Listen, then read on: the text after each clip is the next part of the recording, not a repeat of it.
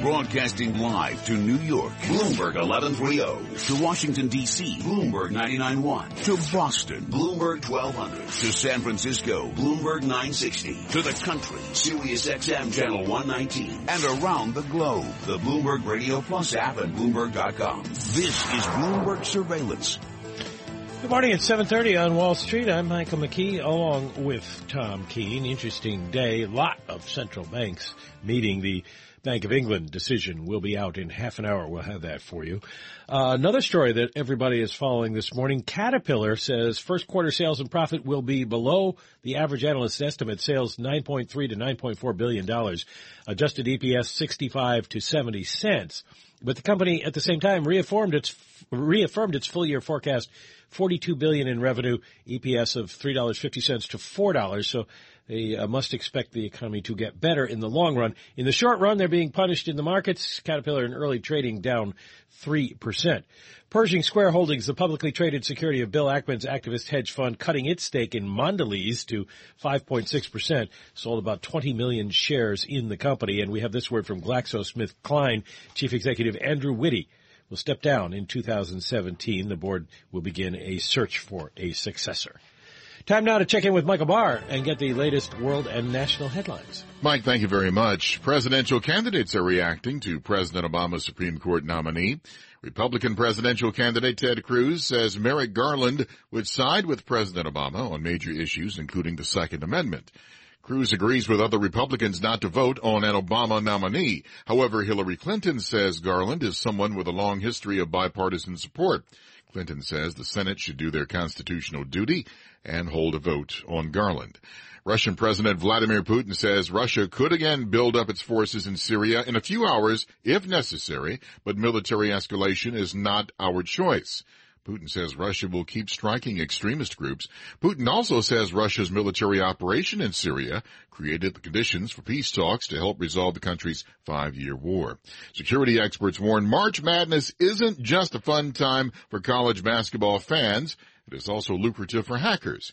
Dan Lorman is Chief Security Officer at Security Mentor. He says a popular trick is sending fake links to unsuspecting fans. Really a surge in emails to websites, sports websites, to anybody who's downloading their brackets, to office pools.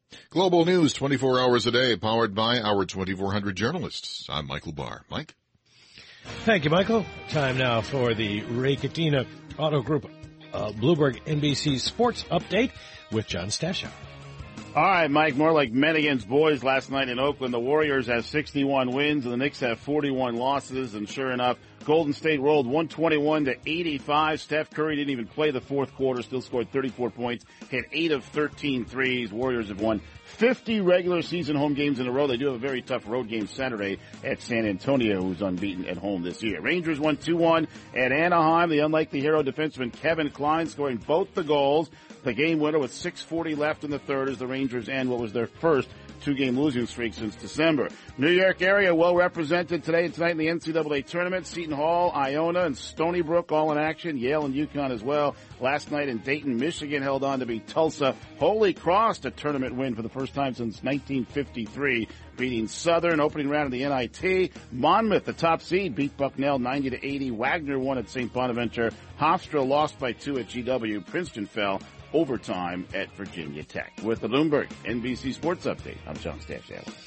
Thank you, John. And for those of you with Bloomberg's BRKT, Bracket Go, you can fill out a bracket. You've got till noon. Tom Keene and I have filled out ours. We'll keep you abreast of our progress throughout the tournament here.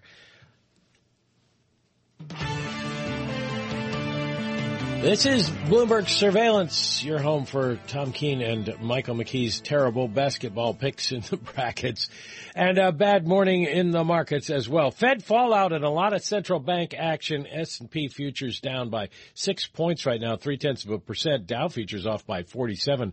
That's a 0.3 decline. And the stock 600 is off 4 points, 1.2%. so far this morning. Time now for the Bloomberg NJIT STEM report, brought to you by New Jersey Institute of Technology, partnering with government and industry to apply the university's world-class research assets to innovate and spur economic growth. Learn more at njit.edu. Here's Bob Moon. Michael, good morning. Here's what's making news in science, technology, engineering, and math. Under intense pressure from animal welfare groups, SeaWorld says it will end all orca breeding as of today. The theme park operator says killer whales currently in the company's care will be the last generation of orcas at SeaWorld. It made the announcement along with the Humane Society of the United States and said it's forming a new partnership with that organization. Its orcas will live out their lives at the company's park habitats, and guests will be able to view them in what it calls natural encounters rather than theatrical shows. SeaWorld, which has stressed its scientific research in the past, says it will increase its focus on rescue operations. Analysis of scans of King Tut's burial chamber have revealed 2 hidden rooms. Egypt's antiquities minister made the announcement in Cairo today and says the chambers will be scanned again at the end of the month. One prominent researcher has theorized the remains of Queen Nefertiti might be inside. And if you're looking for a practical use for a 3D printer, look no further than Amos Dudley's smile. He happens to be a student at NJIT and used equipment at the school to scan and print models of his teeth. Then he created sets of clear braces on a 3D printer at the school. Price of materials less than $60. Something that can cost up to $8,000 retail. Thing is, Dudley says he isn't even interested in orthodontics. And that's this morning's Bloomberg NJIT STEM report. Michael. If you have a teenager, you're interested in orthodontics.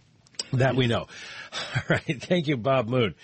Well, Janet Yellen defended the Fed doing nothing and lowering their path of interest rates going forward yesterday by saying they are worried about what's going on in the rest of the world. That's what they paid George Friedman to do. He's the founder and chairman of Geopolitical Futures. He worries about what's going on in the rest of the world for a living. And I want to ask you about some of the areas that Ms. Yellen was talking about, Ms. Friedman. And she started with China. So why don't we start with China? A lot of concern about their growth.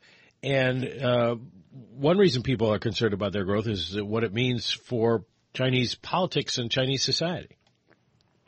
Hi. Yeah, that's one worry. My bigger worry is unemployment. The Chinese are struggling with trying to keep full employment, and they're terrified about the social unrest that will occur if there is unemployment. And to stabilize the economy, there has to be unemployment. A lot of these factories that are sucking up capital simply are inefficient and have to go out of business. And what the Chinese are terrified of is a massive unemployment destabilizing the country. That's how the Chinese Communist Party started. What are the odds that they get any kind of instability?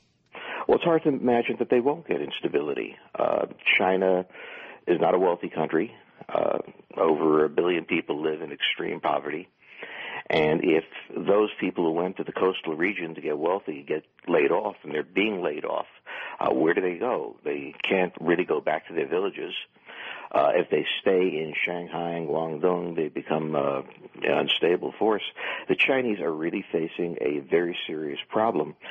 And, you know, everybody's kind of been waiting for the Chinese to go back to the way they were. They're not going to. This is the new normal for China. Well, then, what do we see in terms of Chinese policy to deal with it? Well, right now what we see is 2 things. A massive dictatorship that is clamping down on the country, trying to hold it together, and a purge of the Communist Party, because a lot of the Communist Party officials became extremely wealthy in this process. The government is going to try to transfer their money to the unemployed and so on. There's going to be resistance on that. So we are now going to see massive dictatorship. Next question is, does China go back to the way it was before 1947 with regional powers, where Shanghai basically says to the rest of the country, no, we're not going to go with you. We're not going to do this massive transfer. It'll impoverish us. So they have some huge and difficult choices to make. What's your bet on how it turns out? One of the problems for the rest of the world is the opaqueness of what's happening in Chinese politics. The personal struggles are opaque. The real problem is very clear. There are those in the Chinese Communist Party who have profited massively from this. The government, in the end, is going to have to expropriate a lot of their wealth and transfer it to the poorer people. They're going to resist. I don't see how this winds up without at least massive instability in China, where regional party organizations try to resist or simply ignore Beijing.